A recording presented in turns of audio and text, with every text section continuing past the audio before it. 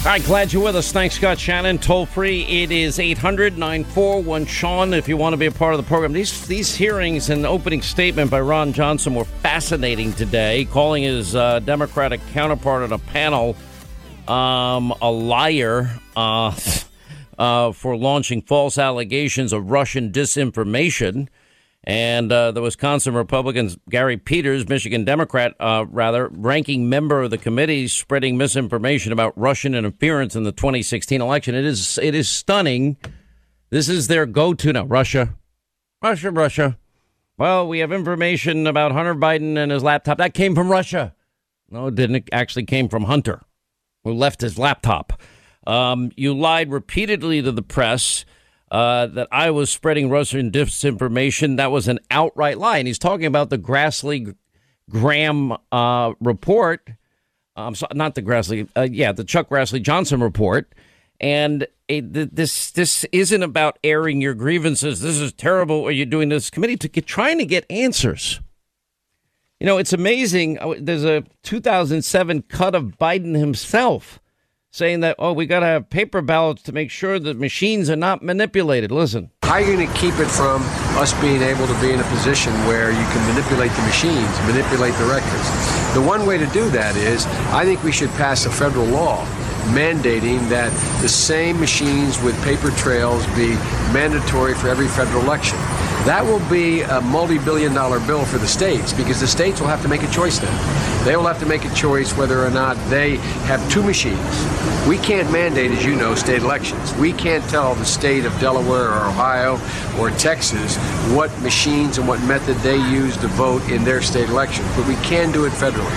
So in a nutshell, I think we should be mandating that we have a paper ballot with a standardized machine, standardized requirements.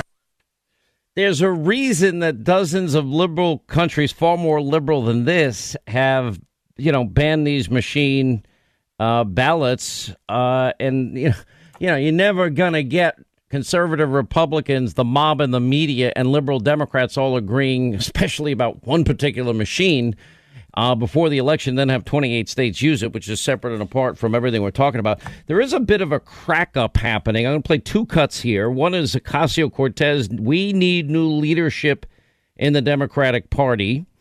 And then saying Pelosi and Schumer need to go. This is an interesting development. The battle, the war for the soul of the Democrats has begun.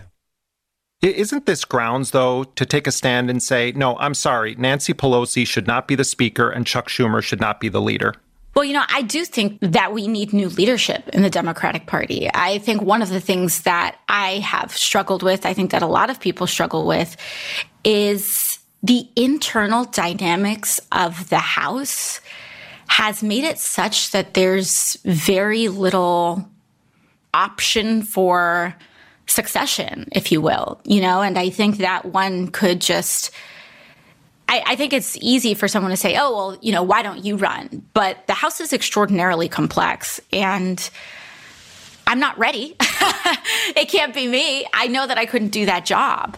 And so even conservative members of the party who think Nancy Pelosi is far too liberal for them don't necessarily have any viable alternatives, which is why whenever there's a challenge, it kind of collapses. And that is, I think, the result of just many years of power being concentrated in leadership with a lack of, real grooming of a next generation of leadership. Are you ready to say Pelosi and Schumer need to go? I mean, I think so. I mean, and the question is, like this year, for example, the hesitancy that I have is that I want to make sure that if we're pointing people in a direction, that we have a plan. And my concern, and this I acknowledge as a failing, as something that we need to sort out, is that there isn't a plan. How do we fill that vacuum? Because if you create that vacuum, there are so many nefarious forces at play to fill that vacuum with something even worse. And so the actual sad state of affairs is that there are folks more conservative than even they are willing to to kind of fill that void. And so, the answer is yes. The answer is we need to shift power. We need to make sure that we have a transition of power in the leadership of the Democratic Party. This crack up is just beginning. It really is. Let me go to, before I get to Senator Ron Johnson, I mean, his opening statement was amazing today, and what happened in the Senate is amazing today. But I want to go back to, this dissent in the Wisconsin case, 4-3 decision, their Supreme Court. And because I think it literally, it really gets to the root of everything that is going to matter here.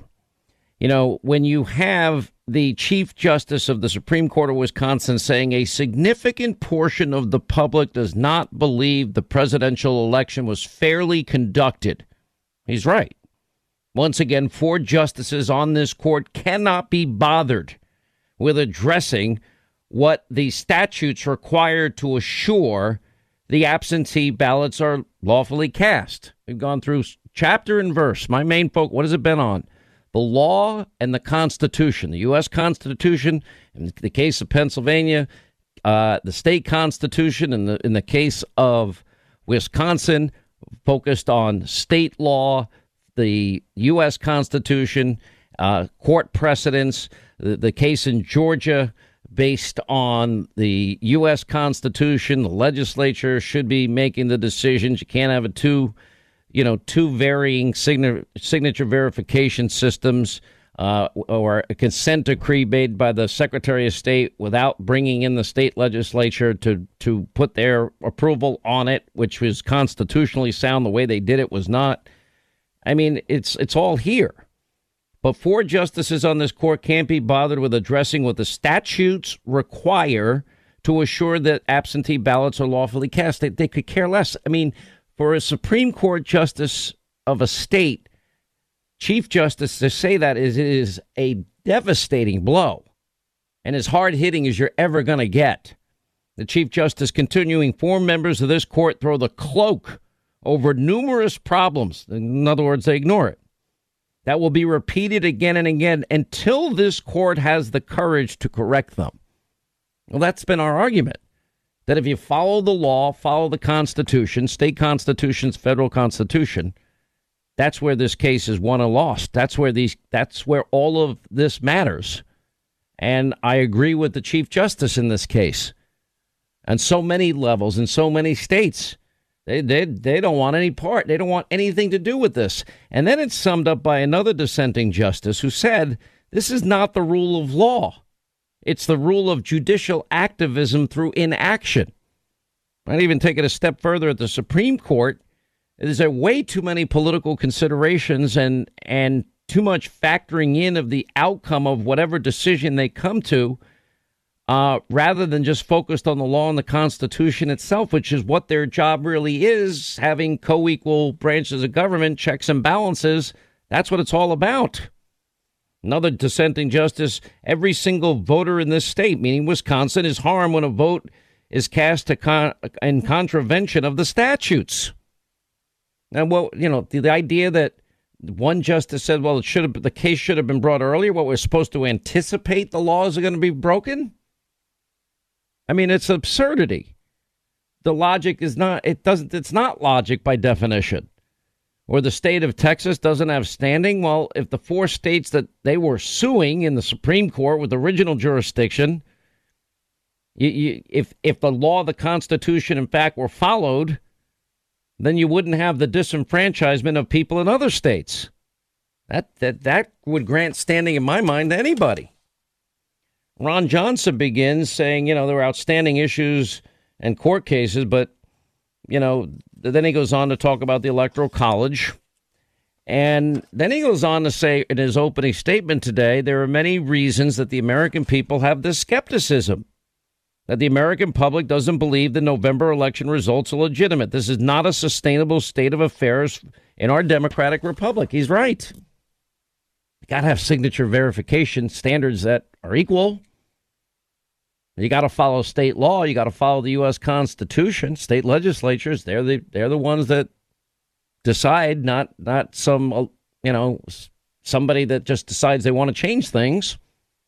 He goes, there are many reasons for this high level of skepticism, Senator Johnson says. It starts with today's climate of hyperpartisanship, which was only exacerbated by the persistent efforts to delegitimize the results of the 2016 election. I'm beginning to think I'm the only one that's pointing that out. That the mob, the media, big tech, they never censored any stories then. They're the ones that pushed the phony narrative about Trump-Russia collusion in the 2016 election that was proven false. Had no problem with spying on a presidential candidate or a president. Goes the corrupt investigation, the media coverage of the Russia collusion hoax reduced our faith in institutions. What was I talking about all week this week? Institutional failure. The media, the Democratic Party, weak Republicans, the court system. This is institutional. These are forces, institutional forces that are corrupt at a level that most of us really didn't imagine. It's hard to come to grips with. I'm telling you, everybody that I know that follows any of this, they're struggling with all of this. Anyway, the ongoing suppression, censorship of conservative perspectives by biased news media, social media adds fuel to the flames. He's right. And he talks about Senator Grassley's and my investigation and reports on the conflict of interest and foreign financial entanglements of the Biden family is one example how media suppression can and does affect the outcome of an election. He's right on that point. Solid 10% in a recent poll said they didn't know this about Biden. Had they known, it would have changed their vote. About the whole, Russian oligarchs, Kazakh oligarchs, Ukraine, China, shopping sprees, wire transfers, no experience. I'm telling you, the Biden family corruption, foreign corruption syndicate, this is going to be a real story that's going to go on for years.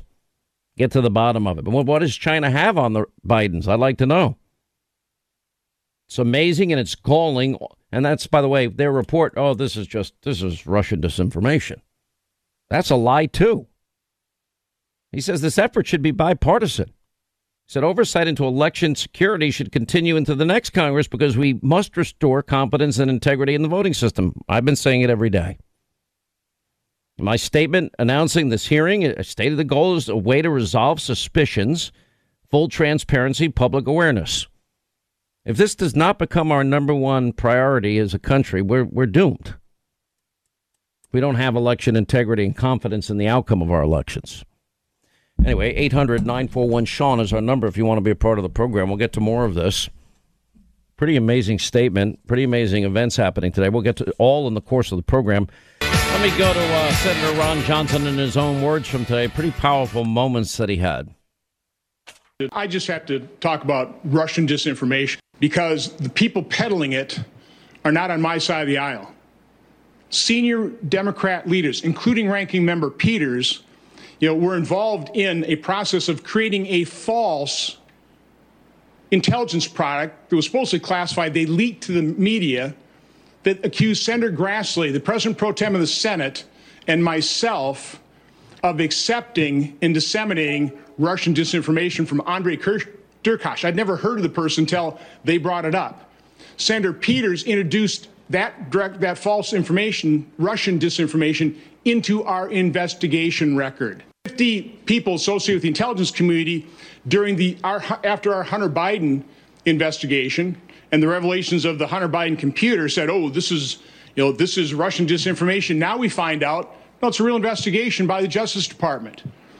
So it's just galling, and I just have to point out that the purveyors of Russian disinformation, the DNC, the Steele dossier, the ranking member accusing Senator Grassley and I of disseminating Russian disinformation, that's where the disinformation is coming. That's where the false information, the lies, the false allegations. I can't sit by here and listen to this and say that this is not disinformation, this hearing today. This is we have to take a look at to restore confidence in our election integrity. We're not going to be able to just move on without bringing up these irregularities, examining them, and providing an explanation and see where there really are problems so we can correct it moving forward. Senator Paul. Mr. Chairman, I got to respond to that. I mean, you're saying I'm putting out information. Well, one, it had nothing to do with this report. You lied repeatedly. I did not. You lied repeatedly in the press when I was spreading Russian disinformation, and that was an outright lie. And I told you to stop lying, and you continue to do it. I mean, it got very, very heated at this committee today, and rightly so, because that's exactly what happened. I mean, look at more recently. They come out with their report, Grassley and Senator Ron Johnson. And what did the media tell us in the lead up to the election about all this stuff with Hunter Biden? No, this is Russian disinformation. None of it's true. The New York Post, none of it's true. Then big tech censors it. The media dismisses it. Now all of a sudden Joe's elected. Then we find out, oh my gosh, it was real. Well, we can report a little bit of it, but we're not going to report all of it. That's how corrupt the system is. All right, 25 to the top of the hour. We'll get back to the hearings and the eruption that took place in the hearings with Ron Johnson. He's going to be on Hannity tonight, 9 Eastern on Fox News.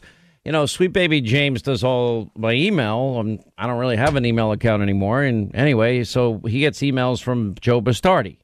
Joe Bastardi never writes and says, hey, how are you doing? What's up? How's your workouts going? No, he does occasionally, or he used to. He'll text me occasionally. But all I get is, yeah, you're about to get pounded with a foot of snow. Are you ready? And that was pretty much it sent to Sweet Baby James today. A nor'easter could be the biggest East Coast storm in years. One prediction, actually as high as, in some areas, as much as 2 feet of snow in parts of the East Coast. Hey, Sweet Baby, do we have enough shovels around here? Anyway, Joe Bastardi, is it going to be 2 feet or what? I thought it was 1 foot. Now it's 2 feet. No, it's not 2 feet there. It's 2 feet back here where I am. Good. Well, in Pennsylvania, you mean? Yeah, that's right. We're Pennsylvania, where I am, and I don't tell anybody where I am because they come out and look for me.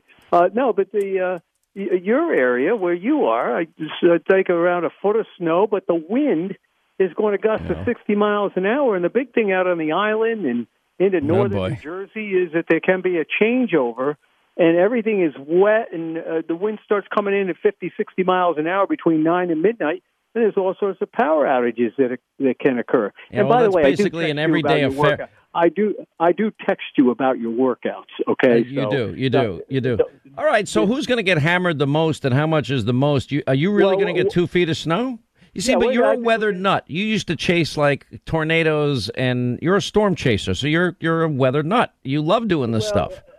What I love more now is trying to forecast it as far as we can, because what we do at Weather Bell is we get all sorts of clients, and the Weather Service are great people, so we have to get them out of information as quick as possible. So, Sweet Baby and Linda, we're seeing those emails start Friday, and what I do is I also include them so they don't get caught off guard with things. So from Friday... No, and you are the official meteorologist of the Sean Hannity radio show, weatherbell.com. You're the best at what you do. You're great at it. And there are times when you give valuable information about hurricanes, tornadoes, and storms like this one. And you're saying this, for some people, is going to be pretty bad. Well, yeah, it's going to be. I'll tell you where roads are going to be closed. Pennsylvania, let's say, where I am, State College, Harrisburg, Scranton, that I-80 corridor between Williamsport, East Stroudsburg's probably going to get shut down for at least several hours. Our governor's trying to shut the state down, and Mother Nature gets jealous and says, I'll show you. Want to see how you really shut things down? This is how you shut things down. Now, in New York City, I think you're going to see rain and sleet mix in for a few hours, which will hold totals down from what they are to the north and west. If you live up in Orange County, you're probably going to see up to 18 inches of snow in there. Danbury, Connecticut, 18 to 30 inches of snow in there. I got Providence and Boston, 12 to 18 inches in there. But the big fight zone is across Long Island and back into Princeton, Langhorne, Pennsylvania. Those areas are probably going to get saved from the extreme snow amount. But the swap is sleet, freezing rain, and wind gusts of 50 miles an hour take your power out. D.C. is over the rain. They're done with this particular storm. There's a lot of sleet and freezing rain in the northern and western suburbs and making sure they're taking care of the great one. who lives, in someplace within 100 miles of D.C., so I watch a great one. But why are you giving away bunker locations? Do you know how top secret that is? You shouldn't be giving away Levin's bunker. Hold on a second. I'm telling him. I'm going to... Now, Joe Bastardi, I'll say it. Nobody else will say it. I don't even know exactly where the great one lives. I know that within 100 miles of D.C. Now, if you want, I've been in the bunker. They blindfold you, and you feel like you're driving around in circles before you ever gain entrance to the bunker. That's the truth. By the way, I've joined the club. I got doxxed. I had the cops come over here one night and tell me, we got people making threats against you. I always, knew that was going on. I never had the cops come over here. I'm sure you may have had the same experience. My mom calls me, and she's crying and asks me why people hate me so much. I said, well, which reason do you want to know? Gosh. Anyway, play the violin. All right. So this is going to be a big storm. Now, look, and that means people are going to race to the store. They're going to, empty the shelves of toilet paper, towels. It's too late now. If you weren't listening to Weather Bell, and this is catching you off guard. See, that's a shameless plug. But it's too late. Just stay in. There's no toilet paper left again? Is that what you're telling us? Why is it everyone grabs the toilet paper? Why is the toilet paper the most popular item in a store when, something is about to happen? I hate that part. We got plenty of toilet paper in this house. I'll tell you that right now. But I'm not telling you where my house is, so you can't come over. Well, you won't, but who knows what's going on. I'm in a college town, for goodness sakes. But in any case, look, let me get the I-95, Boston and Providence, 12 to 18. All right? New York City, about a foot, but sleet and freezing rain mix in. You get down from out on Long Island, where you are, I'm not saying where he is, but much of the island is getting about a foot of snow, and then a change over to sleet and freezing rain, and the wind is going to come cranking in there. And the problem, again, in these areas for about 6 hours, the intersection between wet snow, rain, sleet, freezing rain, it's like a Johnny Cash song over here, and these winds gusting to 50, 60 miles an hour are going to create problems with power, so your power may go out. Back where I am, it's going to close roads for a day, perhaps 2 days until they get it cleared up. The good thing about this storm is when it leaves, it's not going to be followed by northwest winds at 60, 50 blowing and drifting and all that. It's going to leave, and the weather's relatively tranquil behind it. It's going to be the type of weather where we probably will be able to sustain the snow cover for a white Christmas in a lot of areas. Well, it might snow between now and then. You never know. All right, Joe Bastardi. No. Yes, I do know. I think it will try to snow between us. I don't. No, I think it's going to try to snow. All right, Santa Claus. Only God knows tomorrow. That's true. Weatherbell.com. Joe Bastardi. Thank you, sir. 800-941-SEAN if you want to be a part of the program. So Johnson is right today, holding these shares. This should be a bipartisan effort. Why isn't it? Now think about that. It's not for a reason, because they don't want the integrity. They want the result. I stated its goal was to resolve suspicions and full transparency, public awareness. That is what good oversight can accomplish. Unfortunately, the Democrats, they just want the results. Anyway, he says, I believe that alleged irregularities are organized into three basic categories: lax enforcement, violations of election laws, that happened everywhere, partisan observers couldn't observe, among many others, and controls; 2, fraudulent votes, ballot stuffing; and 3, corruption of voting machines, software that might be programmed to add or switch votes. In the time we've had, it was impossible to fully identify and examine every allegation, and many of the irregularities raise legitimate concern. There's some truth to that. You just get to a point. For me, the focus became the law, the Constitution, and state constitutions. And all these Democrats that were against it. I mean, you never have any agreement at all. All these Democrats all warned about voting machines, and all of this, and early voting, and they all warned against all of this. There's a reason why all of these other countries around the globe don't use voting machines. Anyway, so fireworks erupted over there, and, I don't think any of it is surprising anybody. By the way, we have some Zero Experience Hunter Biden news. 2017 sent best wishes from the entire Biden family to China firm chairman requesting a $10 million wire. I never got a penny from China. His lawyer comes out, well, he has all his equity, hasn't actually cashed in the millions and millions of dollars. Anyway, asking the chairman to properly fund and operate the Biden joint venture with the Chinese energy company. And it goes on to say the correspondence between Hunter and the chairman of what is the CEFC shows that Joe Biden's son extending best wishes for the entire family, urging the chairman to quickly send a $10 million wire to properly fund and operate the Biden joint venture with a now bankrupt Chinese energy company. I guess he had all that experience now all of a sudden from Burisma. But $10 million transfer was never completed. Fox News obtained a copy of the email and asking my letter to Chairman Yi, and that they should extend my warmest, best wishes. I hope to see the chairman soon. I hope my friends are well. I regret missing you on the last trip to the U.S., he said in the attached letter. Please accept our best wishes from the entire Biden family as well as partners. What his father didn't know. Does he have the right to say that on his father's behalf? I don't know. That's another good question. By the way, Biden's, quote, inauguration plan. They're urging supporters to stay home so he can hide in the basement, as usual. I mean, I know that these are hard times for everybody. I get it. It's rough. I just wonder, we played last night this Eric Swalwell tape. This guy was pushing probably as hard as anybody in Congress, along with the compromised, corrupt, congenital liar Adam Schiff and Jerry Nadler, and, pushing and lying and advancing the false narrative that Trump-Russia collusion happened. And the entire time, he knew he was compromised with this woman that turned out to be a Chinese spy that had apparently numerous affairs with elected officials around the country, never told any Republican on the House Intel Committee.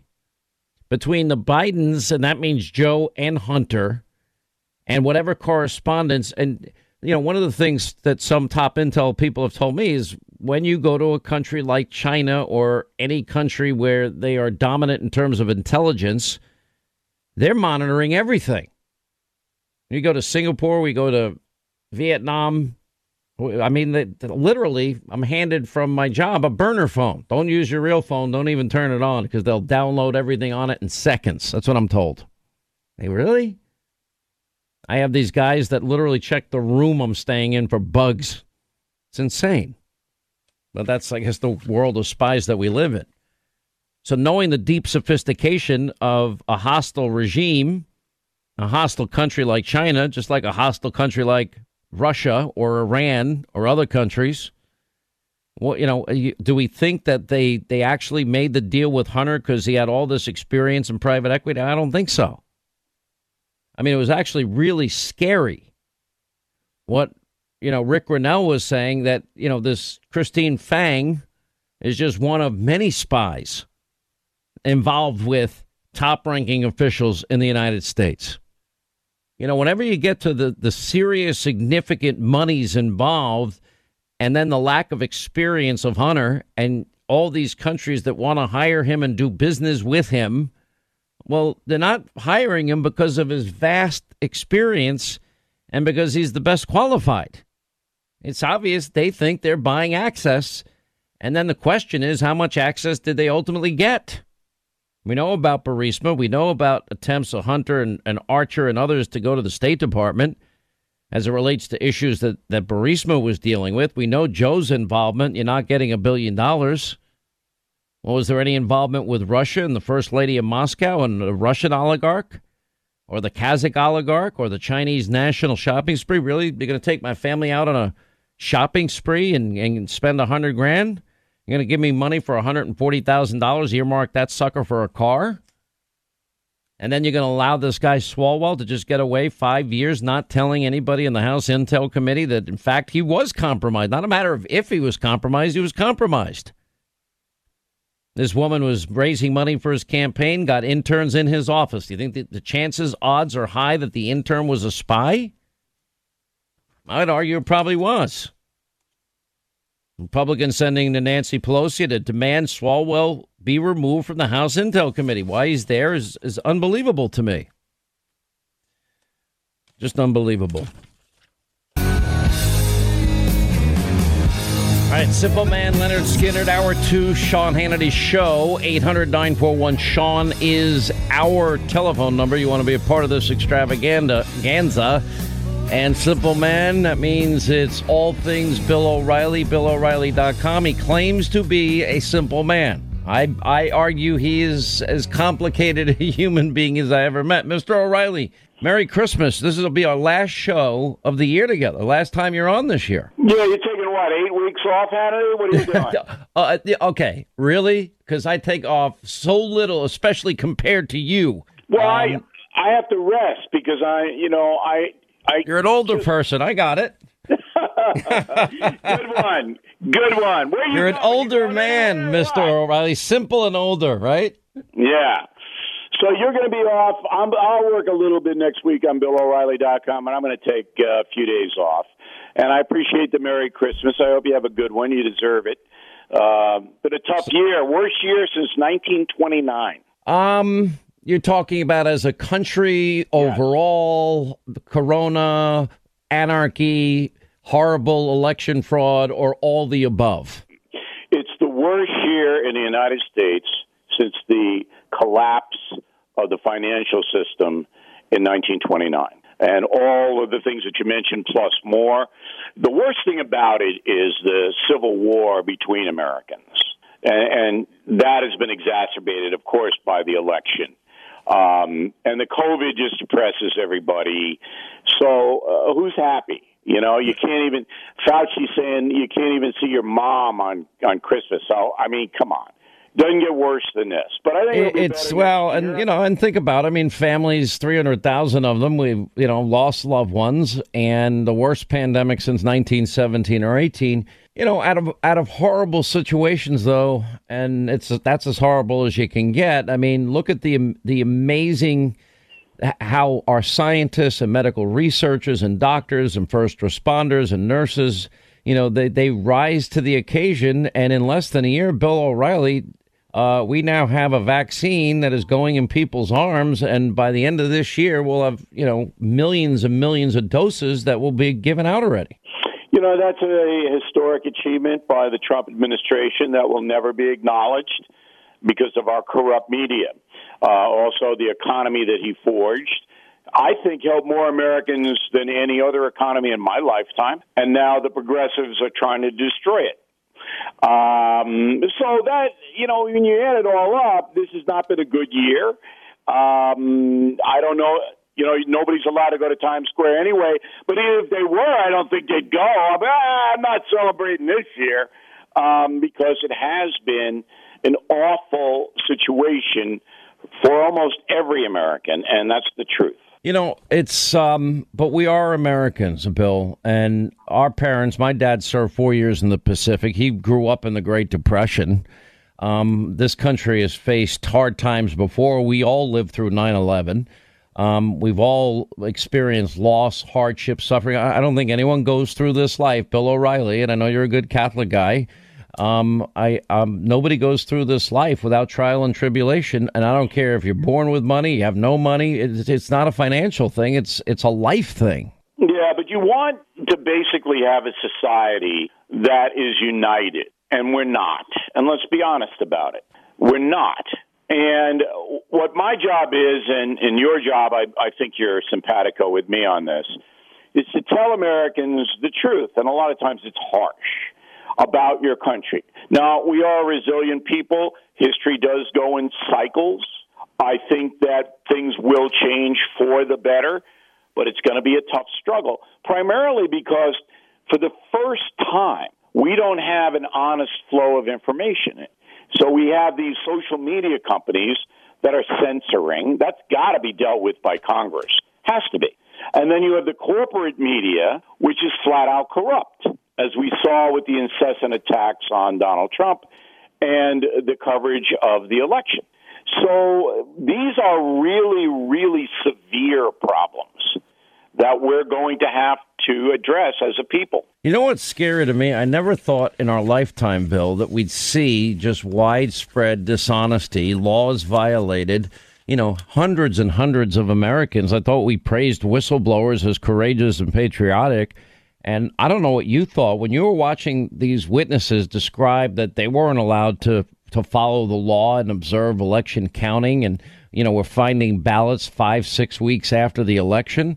We hear story after story after story, good people that have dedicated their time and these horrible stories about what happened in this election. I mean, I always thought this couldn't happen here, Bill, but guess what? It happened here. The real tragedy about the election is that 43,000 votes in 3 states put Joe Biden in the Oval Office. That's all, 43,000. And you and I last week pledged to try to get the Justice Department to appoint a special counsel to examine allegations of voter tampering, voter fraud, bad machines, on and on. Every American should want that, including Joe Biden. I don't believe the president-elect does want it. But step back. You're a liberal American. Why would you not want to know if your country's election was fraudulent? Wouldn't you want to know that? Do you know that in the EU, there are 27 countries that ban mail-in voting? In the most liberal collective nations on earth, most of them ban mail-in voting. Did you know that? I did. I've been talking about it. Mexico bans it. Brazil bans it. Japan bans it. Why? Why? It's all the same reason. It's too easy to corrupt. So these countries, which are not conservative bastions, say, you know what? We'll give you the absentee, but you'll have to obey the rules. And we require voter IDs. So you and I went through all of this early on, and we've done it numerous times. You need voter identification. If you want to go to the Democratic National Committee, you made a joke the last time I brought it up. You need an ID, a picture ID. Okay, you've got to have signature verification with a signature on record. You can't have varying systems. The Constitution is clear about state legislatures. They're the ones that make up the voting rolls in the states. And then you can't have one individual or a few individuals just decide to change it last minute. If the law calls for partisan observers, then partisan observers need to watch. Why we would ever pick a machine that liberal journalists, liberal Democrats, conservative Republicans all have criticized. We're the United States. We picked the one thing that these 3 parties never agree on a thing, but they all agreed, they don't like that voting system. Yet 28 states used it. Add all of this together, and there is 83% of Trump supporters, 83% of Republicans do not trust the outcome of the election, and I happen to be among them. You know what? But this is the one issue that I'm hoping Americans can come together on. We'd like to have an honest election. But, Bill, I hate to tell you, in this divided time, and I'm saying this with all due respect, I think it's a pipe dream. I don't think that's going to happen. They got the result they wanted. Why would they care about changing the system? Yeah, that's because the media won't get behind it. If the media, the left-wing media, corporate media got behind it... Bill, they got the outcome they wanted. They hate Trump. No, I know that. But, I'm going to call you a bad American if you don't support... That's really mean. Headline, O'Reilly calls Hannity a bad American. No, not you. I'm using you collectively, Hannity. I'm going to call you, my next-door neighbor, or anybody else, a bad American if you don't want an honest vote. If you support situations where dishonesty can run wild. If we don't fix it... That we need the facts about the election 2020. Who's going to assemble those facts? But Bill, I was saying going into this election, how do we have this election when we never got to the bottom of all that had happened in the last election? Now think about that. Or 1960. Exactly, in Illinois. Ignored that. Well, look, going forward, voices of reason, okay, that's me. On Thursday, Friday, and Monday, that's you. That's a joke. You're such a wise ass. You know that. I mean, you were born. What did you call what was the name of that book about you being an incorrigible child? A bold, fresh piece of humanity. Yeah. Okay. Well, I was just called incorrigible. I had teachers that loved it. That I played hooky every day. They loved it. They were happy I didn't show up. They'd mark me present just to keep me away. They gave you lunch money not to show up. Yeah, that's true. It was in the same category. Oh, but man. I think that we have to try to sit down with our liberal neighbors and our Biden supporters on the block. They hate you, Bill. Bill, you're hated. And try to reason with them. Bill, the sight of you, I've been out with you. The sight of you, and you could see it in people's faces. They bubble and fizz like Alka-Seltzer in water, and they all want to hit you, but they're afraid of me. I got to tell everybody listening today, Hannity and I went out a few months ago to a nice Italian restaurant on Long Island. We did. And we walked in together, and it was like the Mel Brooks movie producers during the number springtime for Hitler. This is true, actually. Nobody said a word. Mouths open. It was like we walk in, everything stops. It was hysterical. It's La Pizzetta. We got to help our restaurant friends. I feel so bad for my friends in the restaurant business. Don't you? It's horrible. You do what I'm doing. I'm like buying all this food that I know I'm not going to eat. Because I kind of want to keep everybody going. And maybe it's just a small gesture, but if everyone does a little small gesture, hopefully these guys can survive.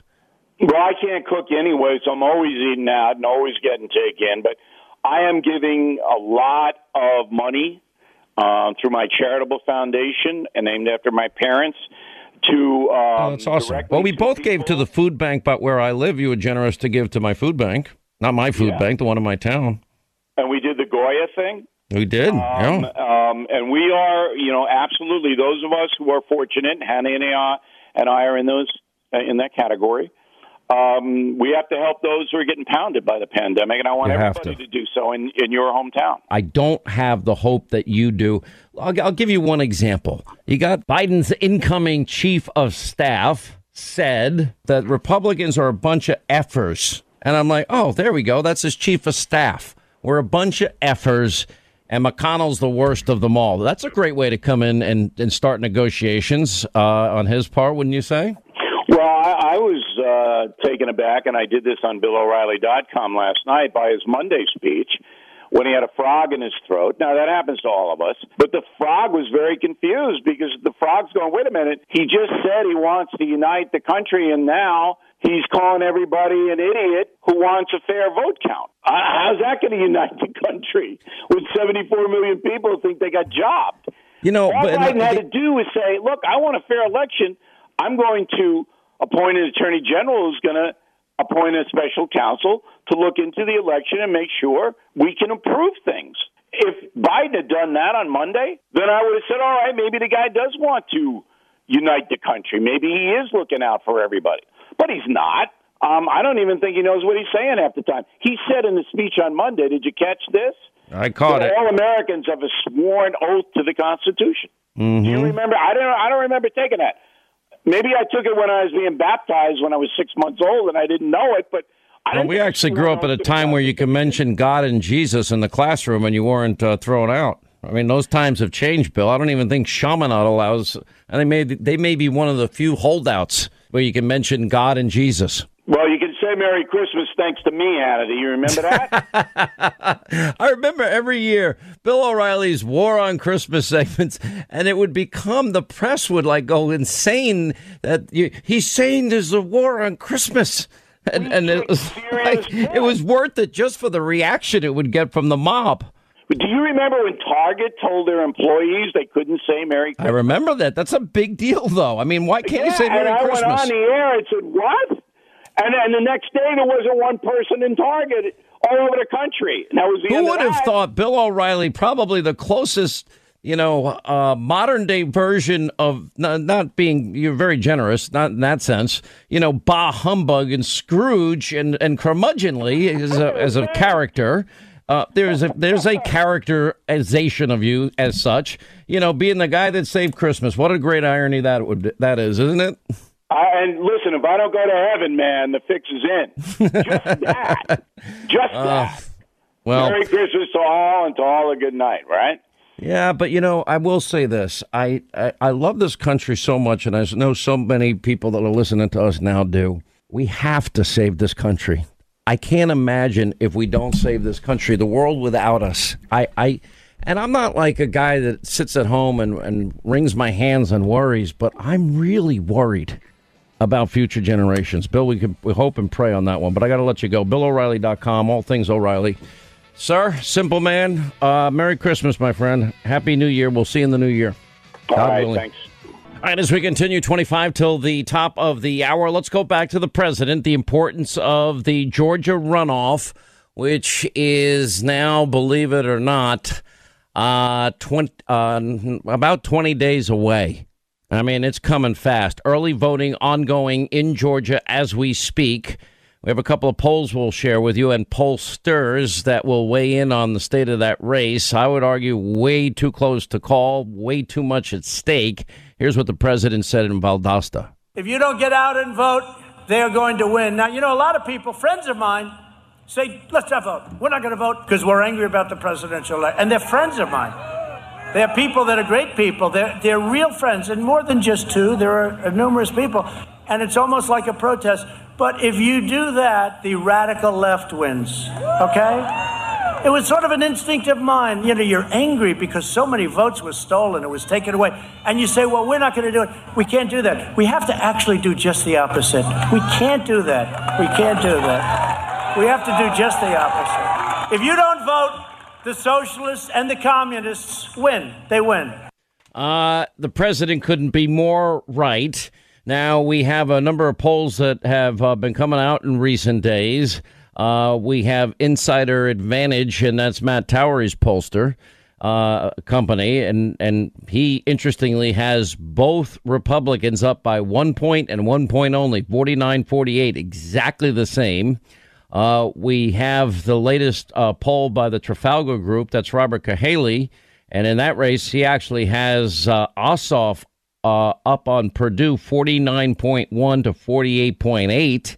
He has Loeffler ahead of Warnock, 50.4 to 47.3. They both join us now, and I must say that they're two guys and two of a very unique, perhaps, I'm not sure, John McLaughlin might be the only other one. Scott Rasmussen, I think, did well, too, that really called both 2016 and 2020 accurately. Anyway, Robert, thank you for being back. Matt, thank you for being back. Interestingly, both have their roots in Georgia, and they know the state better than any pollsters in the country. So having the best pollsters from the state that matters now is important. Matt, your poll just came out yesterday. Fox 5 Insider Advantage poll, 49-48, both races. That is too close for my liking. Yeah, it's a very tenuous situation, Sean. What I'm not liking right now is what I'm seeing in the tracking of the voter turnout right now, and we have a way to track the ballots that are cast. It's anemic. The African-American percent cast right now is well over 30%. It's closer to about 33%. That would have to come down for a Republican to be able to win, just historically based on many, many prior races. And also, I'm seeing that a large portion of this early vote, of course, are older voters. And in my poll, older voters are breaking in about the mid-50s for the Republicans. That we need to get that higher if you're going to see a Republican win. So this is a very tenuous race. I wouldn't be ready to call or suggest that either party or any of these candidates has an edge at the moment. And it's interesting. You actually have Perdue down by just a few tenths of a point, but Kelly Loeffler with based on this race, a decent lead against Warnock. Why the disparity, Robert Cahaly? Well, we see there's a small segment of voters that a lot of them encompass some of the suburban moms and stuff like that didn't really like Trump that much and aren't socially conservative. But some of that small group has a kind of a kind place in their heart for Ossoff. And so we see some Loeffler-Ossoff crossover there. And we also see that a little bit with some independents. and getting a lot of feedback about the debate and the fact that Leffler did the debate and Perdue didn't, stuff like that. But I would agree with Matt. This thing is very, very, very close. I wouldn't want to make a call either direction. And from what we see, the way the early voting, I got to agree with him. There's a significant turnout, and it is all going. Even though it is below the pace from 2020 at the 2020's presidential at this point, the turnout is significant, and it's weighted very strongly in a way that will be beneficial. I have the numbers. Either one of you correct me if I'm wrong, but in November 3rd. 1,740,795 people had requested a mail-in ballot. 1,362,369 actually used that mail-in ballot. Now, the requests this time are about 500,000 less requests and a third less than they had for the November election. And, so you have, 600,000 of the people on the list for mail-in ballots, 600 of 1.7 million. They've been on the list for a long time, but what are we learning from early voting, which started on Monday, Matt Towery, and what do you glean from Stacey Abrams contending that 85,000 of 1.2 million mail-in ballot applications received in the state so far have come from Democratic-leaning voters? Is that true? Who didn't vote in November, she's claiming. Well, we see so far about 18,000 voters voting this time. I think that's correct. I may be a little bit off. Maybe a little less than that, voting right now who did not vote in the November 2020 general election. So there is some truth to the concept that there may be new voters that presumably the Democrats, for the most part, have been able to find. What I'm finding, though, and this is a positive for the Republicans a bit, is the early vote. We are seeing a slight decrease in that African-American percent of the overall vote. Yesterday, it was closer to 34%. Today, it's a little closer to 32%.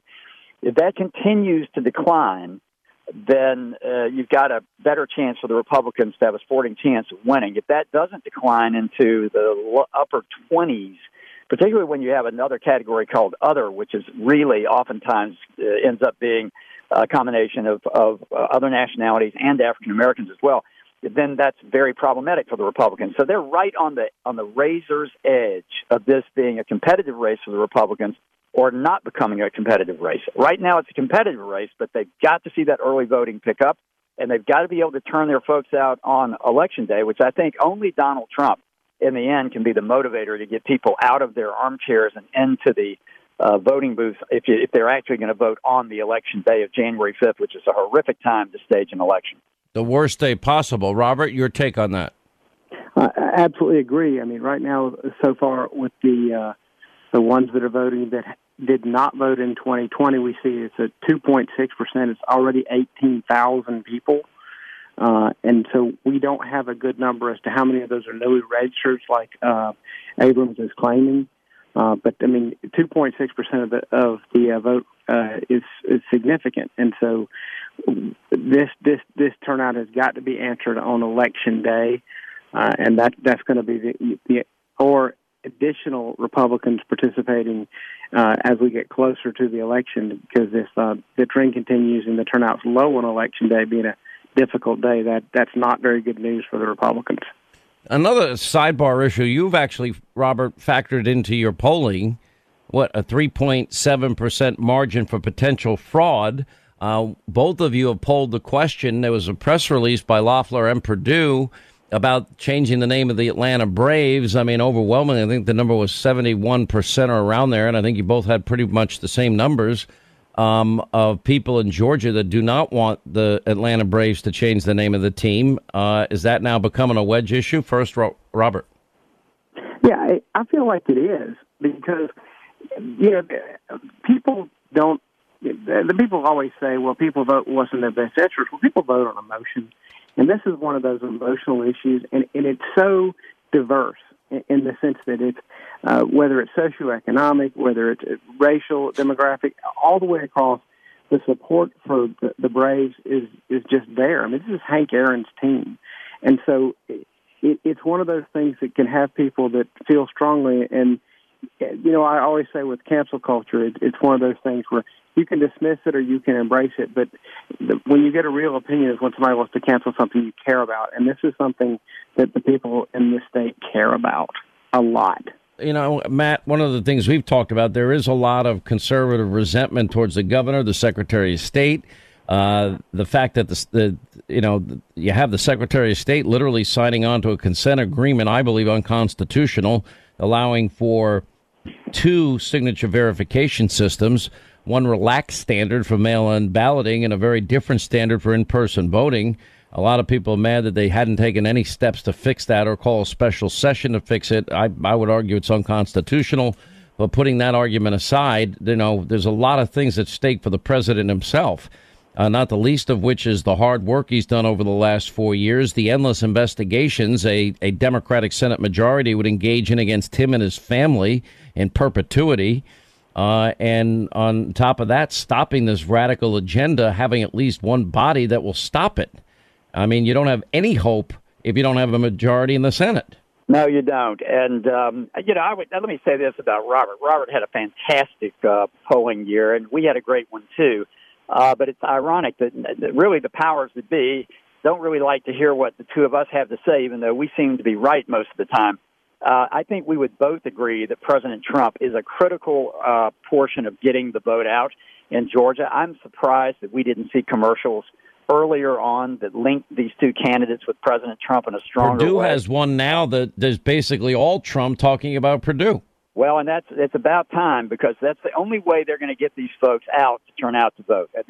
U.S. senators don't gender a whole lot of love and devotion unless you get some superstar like Lindsey Graham or someone who really stands out. And in this case, these are 2 fine U.S. senators, but they just don't have the love of the people the way some of these other senators might have, and certainly better-known politicians. But Donald Trump is a religion for most Republicans in Georgia, and they've got to use him in every way, shape possible to get that South, Middle Georgia, and North Georgia vote out. Because really a runoff more than anything, and I've run a zillion campaigns, as you know, it seems like over the years, Sean, it's about getting the people out to vote. Everyone's made their mind up. You're not going to change a lot of minds. You've just got to get them out and get them to vote. At the end of the day, push comes to shove. How do you see this ending up? For me, I wouldn't want to be in that. I mean, your poll is 49-48 each. I mean, basically, these are 2 elections on the edge. John, I don't like the way the turnout is developing right now, but that does not mean that it can't change. That's about the best I can say, at least for the Republican side. So you may split the 2. Robert may be onto something. Maybe one wins and one doesn't. But right now, I would not be willing to bet on either one of these races. And Robert, push comes to shove. How is this going to end up in Georgia, considering, the grave importance it has for the whole country? Well, it could be the same thing we were looking at before. I mean, we could have a whole nasty fight. I mean, that's what I was thinking, is that nothing, we keep running to voters who say, what are you going to do different? Well, if nothing is done different, we're going to be in the exact same boat that we were before. They're going to be recounting. There's going to be all kinds of these allegations. And Matt brought something I think is really important, is the number of people that are voting that have sketchy details. Like, they can't tell us what sex they are. They can't tell us what race they are. They can't even tell us what age they are. Who are those people? And why is it that if you vote in person in Georgia, you need a voter ID? And you get a signature verification based on what Georgia has in their voting base? Well, there's been a very systematic effort, not only in Georgia but everywhere else, to loosen those regulations and increase the mail-in ballots. I mean, they've got to address this. They should have addressed it before this election, but this is around the country. I mean, in the name of inclusion, we are including people that have, anybody with a driver's license. And since motor voter, I mean, you got a green card, you can get a driver's license. Matt, I heard you wanted to weigh in, Matt. Well, all I was going to say is this. I mean, it was obvious that they should have stepped in and tried to fix this situation in Georgia. And if there's any degree to which Republicans don't turn out, part of that is going to be their irritation at the leadership for not doing something about this. All of that said, the one positive for the Republicans is the fewer absentee ballots you have, the less opportunity there is for mischief, if one assumes that mischief took place. But we still have a boatload relative to the overall vote because I'm like I said, I think the turnout's okay, but it's not something that I would be taking to the bank if I were a Republican right now. News Roundup Information Overload Hour, Sean Hannity Show. One of the things we've been telling you on this program, and everyone's done amazing work. Everybody, I guess, focused on the things that they felt that they knew the best.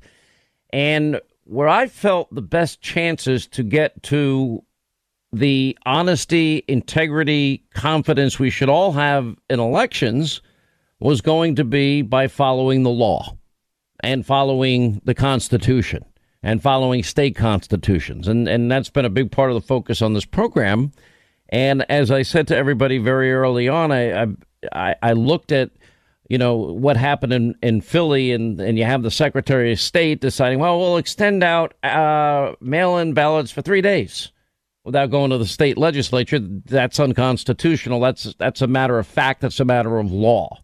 Or the state constitution in Pennsylvania did not allow for mail-in balloting, but they decided to do it anyway, and literally contradicting that which was in their own state constitution when they passed this bill number 70 or in the legislature without following their own state constitution. I thought the Supreme Court, they had a strong case. They decided not to take it up. Then you have the case in Georgia where you have a consent agreement after a lawsuit by all these varying Democratic groups, and they had two sets of signature verification standards, one for in-person voting, which was stringent, and another more relaxed standard for those that were involved in mail-in ballots. And then you have in the state of Wisconsin a slam dunk case as far as I could see, and in that state it's clear they don't allow early voting.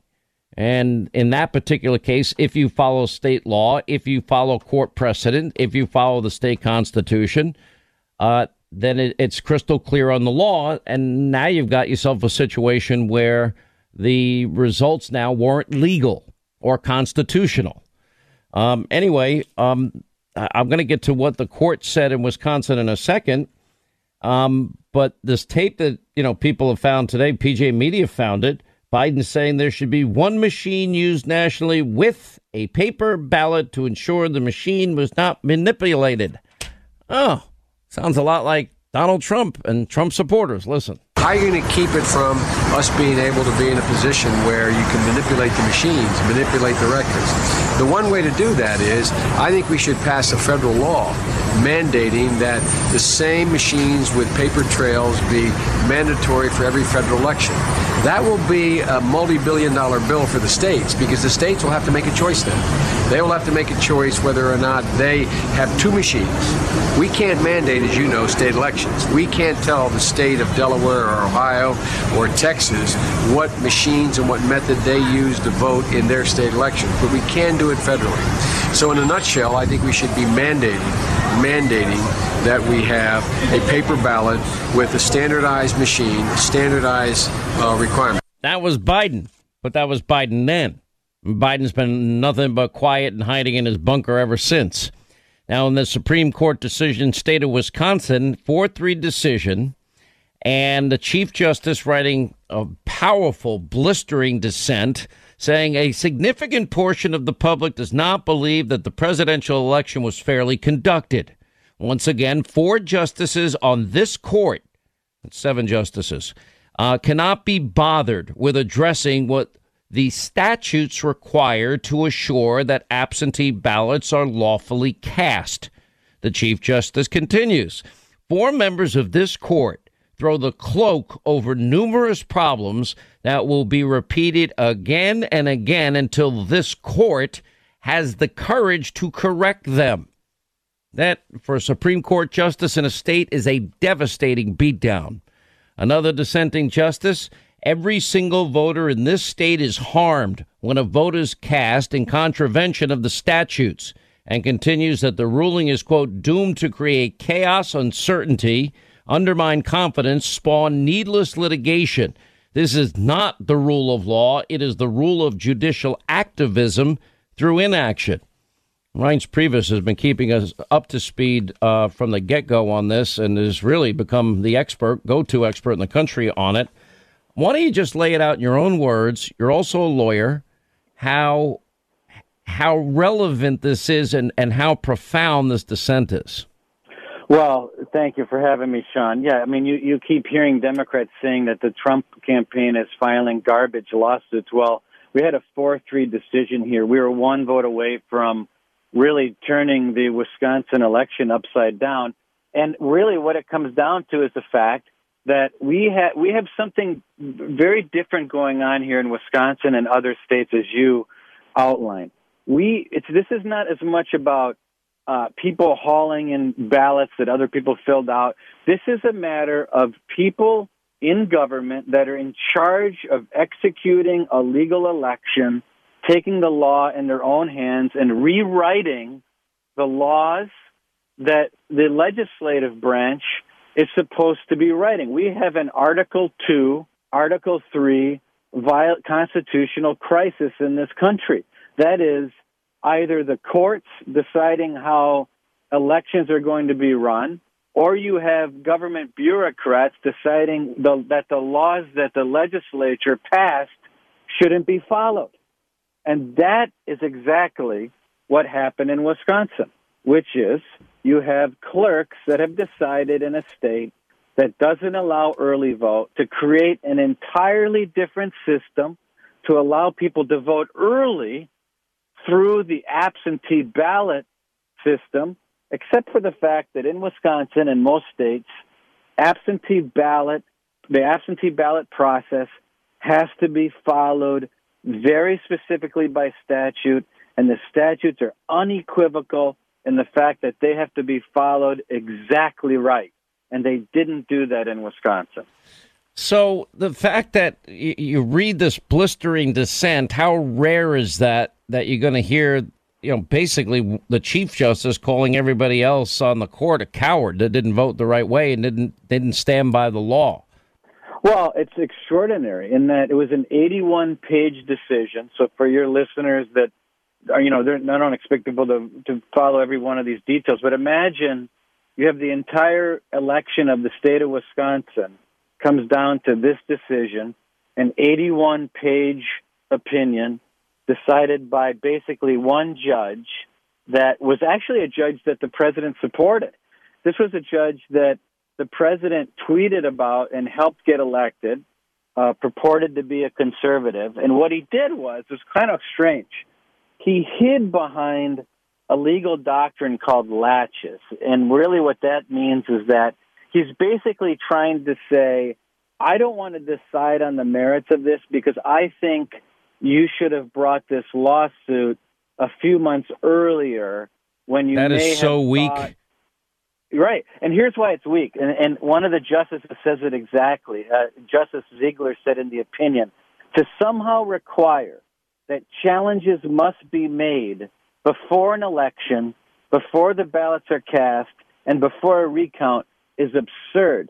It's almost something you could take to the Supreme Court under an Article 2 violation, which is what you're saying is that in order for you, Sean, or anyone listening to run for office, you need to pre-litigate all of your gripes and concerns with the election laws prior to an actual violation from taking place, just in case you need to go to court, so that you don't get thrown out on this theory of what they call laches. It is absurd to require that of people running for office, and it's probably not constitutional. All right, Reince Priebus continues with us on the Supreme Court beatdown dissent, 4-3 decision. I mean, unbelievable. The wording is unreal. Explain to people the fact that in Wisconsin, they don't allow early voting. Now, they do allow for absentee ballots.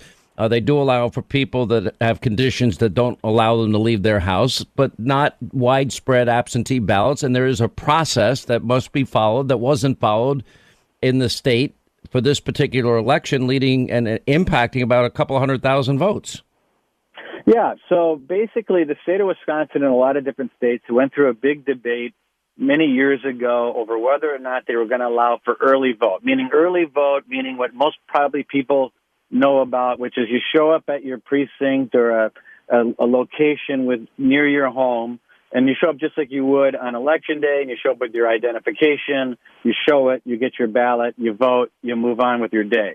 In Wisconsin, it was decided a long time ago that we would not allow that kind of process in the state of Wisconsin, but we would allow absentee ballot voting. So what the clerks is, they said, okay, we're going to do something called in-person absentee ballot voting.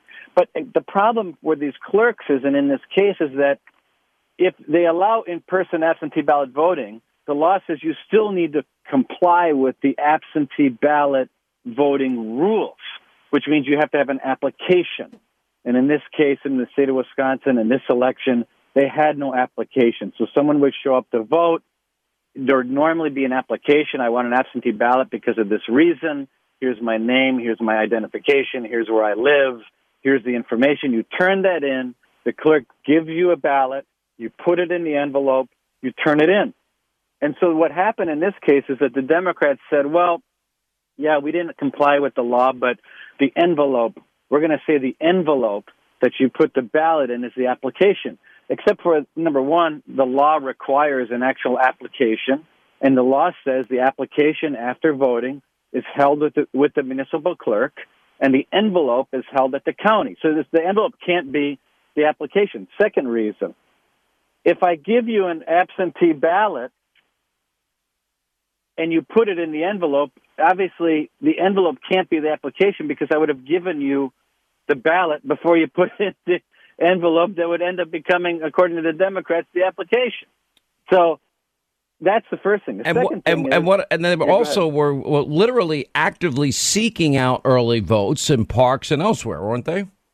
Well, right. So they had something in Madison called Democracy in the Park. And Democracy in the Park was where the Dane County clerk, who, by the way, was now ruled this was not proper at all in another case, the Dane County clerk said, you can come to all these locations in the park and declare yourself what's called indefinitely confined, meaning, okay, Sean Hannity lives in Madison, Wisconsin. He says, you know what? I'm going to go to the park. You get out of your car, you walk. If I'm indefinitely confined, how come I'm in a park? Right. And in Wisconsin, if you're indefinitely confined, which is usually very elderly, very sad situations in nursing homes, you don't have to have a photo identification. The nursing professional, the doctor in the nursing home vouches for the fact that you're a citizen there, you're confined to this nursing home, you vote. Well, in Dane County, you show up at the park, you don't have identification, you say I'm indefinitely confined, you sign a document, and you move on your way. And by the way, all in an absentee ballot fashion, without the application, without following any of the rules. And then even on top of that, which was a part of this case, is that they put them in drop boxes. And then what they did was they put the absentee ballots in drop boxes, and they were commingled with other ballots. So in the end, you couldn't tell the 50,000 ballots that were done that way as opposed to the 100,000 ballots that were done properly, which was also in violation of the law. I mean, you can't even make this up. I mean, indefinitely. Okay, how do you get to the park? If you can get to the park, you can get to the polling place. And how many ballots are we talking about? Because, I mean, it's almost like you got to be kidding me. You talk about a sleight of hand head fake, huh? In all these things that I just mentioned to you, in just two counties, you were talking over 220,000 ballots. In the brief to the court, there were all kinds of, this indefinitely confined, where then these people that claimed they were indefinitely confined, they were posting pictures of themselves partying over the weekend on Instagram and Facebook. They were just making it too easy. So, I mean, the exhibits in this case were, we had exhibits, a mile long in this case of people that were claiming one thing under the law and doing another. So it does explain then why the dissent, why this was personal, it seemed, between these justices. Well, it was personal, and it was incredible that the one justice didn't come the Trump campaign way, because, when we first went up to court, I don't want to bore everyone with what this is, but you can bypass all these other courts through something called original jurisdiction, so you can go right to the Supreme Court and say, this case is going to be in front of you anyway, so just take it now. You have jurisdiction. This justice that didn't come our way that should have, he said, we got to comply with the statute verbatim. We got to follow every word of this, and therefore you have to start in the circuit court, and we'll look at this later. So, of course, we did that. And then when it got back to him, of course, he basically hid behind this idea that you should have done it earlier. Reince Priebus, pretty scary. Thank you, sir. Unbelievable. Right, thank you. 800-941-SEAN, toll-free number. You want to be a part of the program. We'll get to your calls, final half hour of the program. Scott Shannon, 25 till the top of the hour, 800-941-SEAN. You want to be a part of the program. Right to our busy phones. Tom is in the great state of Pennsylvania. Tom, hi, how are you? We do have a little news out of Pennsylvania. Pennsylvania Republicans are urging the Supreme Court, and we dealt with this week and last week as we continue our focus on the actual rule of law, the real constitution of states, and of course, the Constitution of the United States. But anyway, Republicans in Pennsylvania have again urged the Supreme Court to take up that lawsuit. How are you, sir? Okay. Hi, Sean. How you doing? Listen, I read the paper, I look at the Internet, and all I hear is Trump lost in Wisconsin, his attempt. Trump's losing cases in Pennsylvania. Trump's not losing. The people are losing. And it got me thinking that he did all the research, all these people that signed affidavits and in front of courts, and he has a lot of proof and a lot of evidence. And then Texas tried to join all the states and bring it to the Supreme Court, and the Supreme Court shut him down. I am not a lawyer. I don't fully understand how come, but to the best of my understanding, Texas got shut down because they don't have the right to ask the Supreme Court why other states were breaking the law. But me, as a citizen of Pennsylvania, don't I have the right to ask the Supreme Court? Well, what I mean by that. And we've had the group's lawyer, Greg Tufel is, I believe, his name, and we've also had Congressman Kelly and Sean Parnell on, and the people involved in that suit, and they're trying again. Yeah, and how come you can bring? I don't fully understand this. You can bring a class action lawsuit against a pesticide company that makes a dangerous product, or a cigarette company that is harming people. But how come we can't bring people together to join? And so it would be we the people. Do you want the honest answer? Do you really want me to be blunt and honest? I'm probably not going to like it, but I'm just telling you right now, because we have three branches of government, and the judiciary is the check and the balance supposedly against the executive and legislative branches. And what we see is a very I think there are two things you can say about it. One, I'll quote right out of the Wisconsin case, and that this is not the rule of law. It's the rule of judicial activism through inaction. I'll say it that way. I would argue that the Supreme Court under John Roberts, they're very results oriented. They're not people. They're actually playing politics with the court. And you're right in pointing out that we have disenfranchised not only the people of Texas, but the people in your state of Pennsylvania as well. And that the court, I would argue, has no courage or appetite, to quote the Supreme Court Chief Justice in Wisconsin, they don't have the courage to do it. Because the bottom line is they're looking at what is the reaction outcome going to be if we follow the law and the Constitution. That's, there's a reason I've spent so much time on focused on that aspect of it, because I felt that was the winning hand. The law, the Constitution. Apparently it's not. Because I don't really look at this as a political thing. I'm looking at this as the election. But they're political. You don't think these justices, are looking? I am telling you right now, they want no part of this. They don't want to do their job. And if it means not enforcing the law, or, look at the fourth justice that they would have needed in Wisconsin. The reason that justice punted, well, you should have brought the case earlier. That's not an answer. That's a cop-out. That's not the rule of law. And basically now you're dead in the water. You're stuck. And and I think the Supreme Court Chief Justice is right, is that this is never going to end. It's going to be repeated again and again until they have the courage to correct the system and follow the law and follow the Constitution. The same in Pennsylvania, the same in Georgia, the same in Nevada. We should get together, not even Republicans and Democrats, just as citizens. Yeah, we should, but we're not going to, because they got the results they want. Yeah, but this is... You're not liking my answers. I don't like them either, to be honest. I'm just being blunt. Yeah, because I don't see this ending, because if more and more people are unhappy with with not the turnout of the election or the outcome, but how it was handled. Presidents will come and go, but this is our country. This is the election. Tom, you have no idea how many Americans you're speaking for right now. This is what the Supreme Court Chief Justice in Wisconsin was saying when he said 4 members of this court throw the cloak over numerous problems that will be repeated again and again until the court has the courage to correct them. They didn't have it this time. I believe we live in the greatest country on earth, and I don't want to lose faith in the Supreme Court. I don't know why. There's got to be some legal minds that can put something together with everything that we see going on around us. It's very disturbing, and I don't see an end to it. And the only way that this country is going to go forward is if we all believe that it's a fair election, regardless of the winner. Let me ask you a question, an honest question.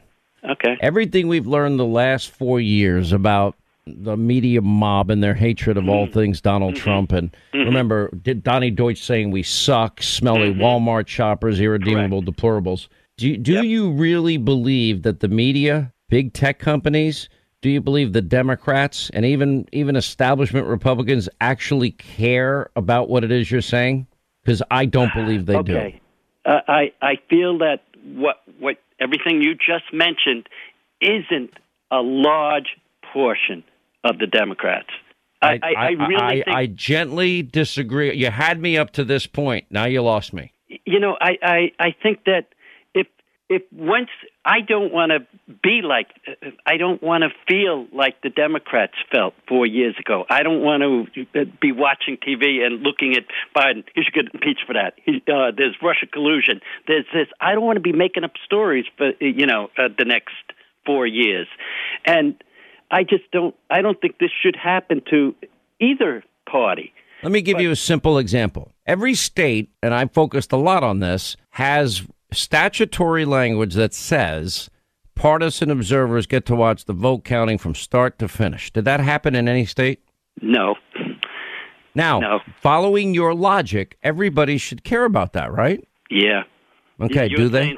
Now, the most important question, do they care about that? I bet you they would care if Trump won. They'd care if Trump won. There you go. Welcome to our new world. Yeah, and it's okay. I'm just telling you that's you're walking through a process here, and your eyes are opening, and it's not pretty what you're seeing, is it? No, it's not. But why? Since they've been through what they feel an injustice was done to them in 2016, and I really wish if they felt that way. The only thing.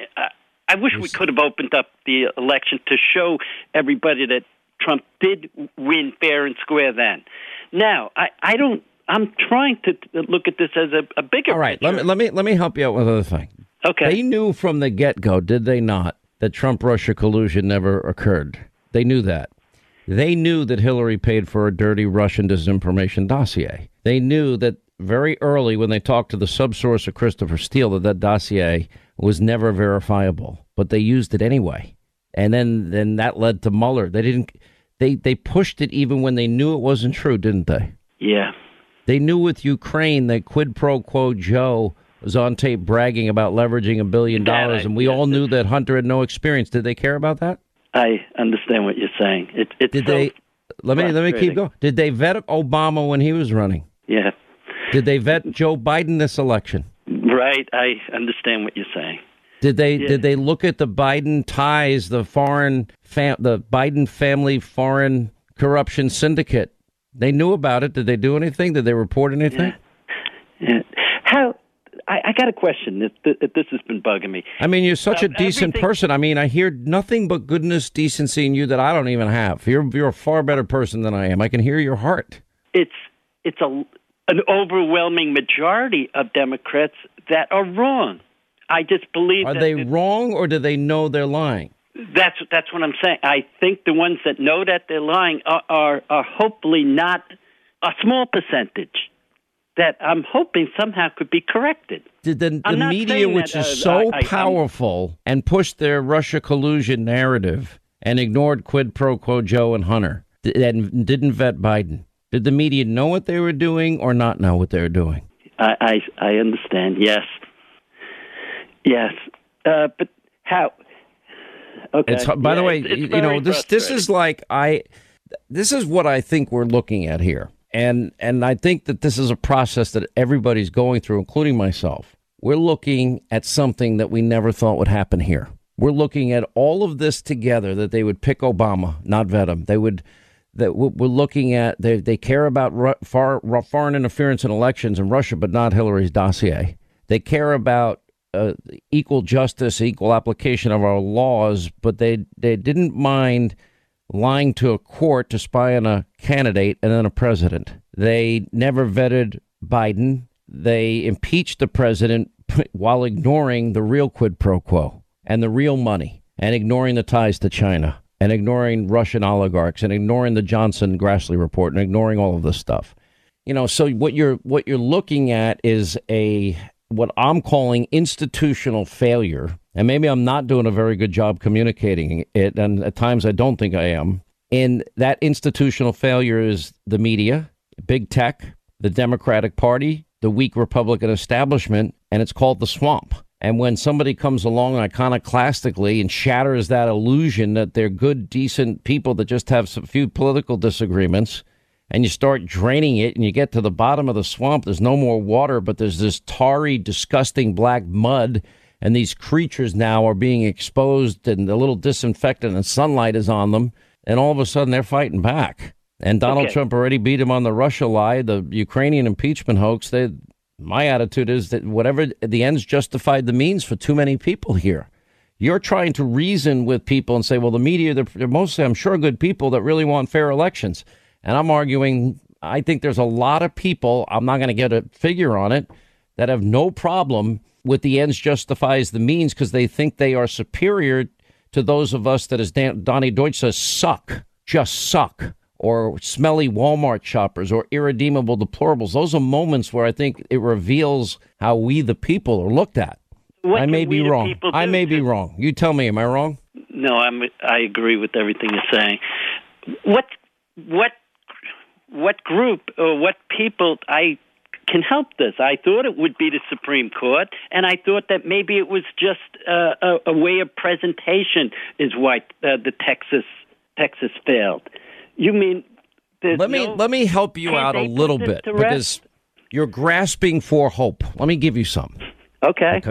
The hope is this, and I'm coming to grips with this in my own way, and because I've gone through a lot of what I hear you're going through. I don't want to be depressed. No, don't be. And let not your heart be troubled. Listen, we know how the big story ends. Jesus wins. God wins. We know that in the end, there's an ebb and flow. As somebody that's been doing this 33 years, there's an ebb and flow to these cycles. And for whatever reason, we stupidly allow ourselves to be convinced that socialism may work this time. And then there's something about the American people and spirit of the American people that the fight for liberty and the fight for freedom never ends. And very, very quickly, the American people are going to see a very distinct difference, assuming Joe Biden is inaugurated on January 20th. And they're going to see, and it's going to be very quickly, do you miss me yet? And then some people are going to be like, why did I get so upset over the tweeting? Why did I care? Things are so much better then. Now, the media will tell you things are great, never been better, but they're going to end up missing Donald Trump more than anybody. They don't even realize how addicted to hating this man they've become. And then out of that, it's like the phoenix rising from the ashes. out of that will come another wave of conservatism that will once again have to fix the country and make America great again. And I believe that's how this story ends. That's my belief. OK, listen, you just embody all the goodness and greatness of the American people. I really do thank you for your call. Thank you.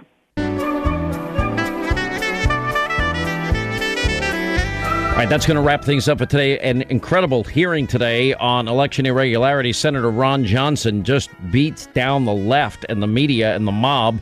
Also, we'll update you on election irregularities. Kayleigh McEnany. We're following the Senate race. We'll look at the polls with Robert Cahaly and Matt Towery and Senator Kelly Loeffler. Pete Hegseth, Ari Fleischer, Larry and Leo, 9 Eastern. Set your DVR. Hannity tonight on Fox. You won't get this news from the mob. We'll see you tonight. Back here tomorrow. Thanks for being with us.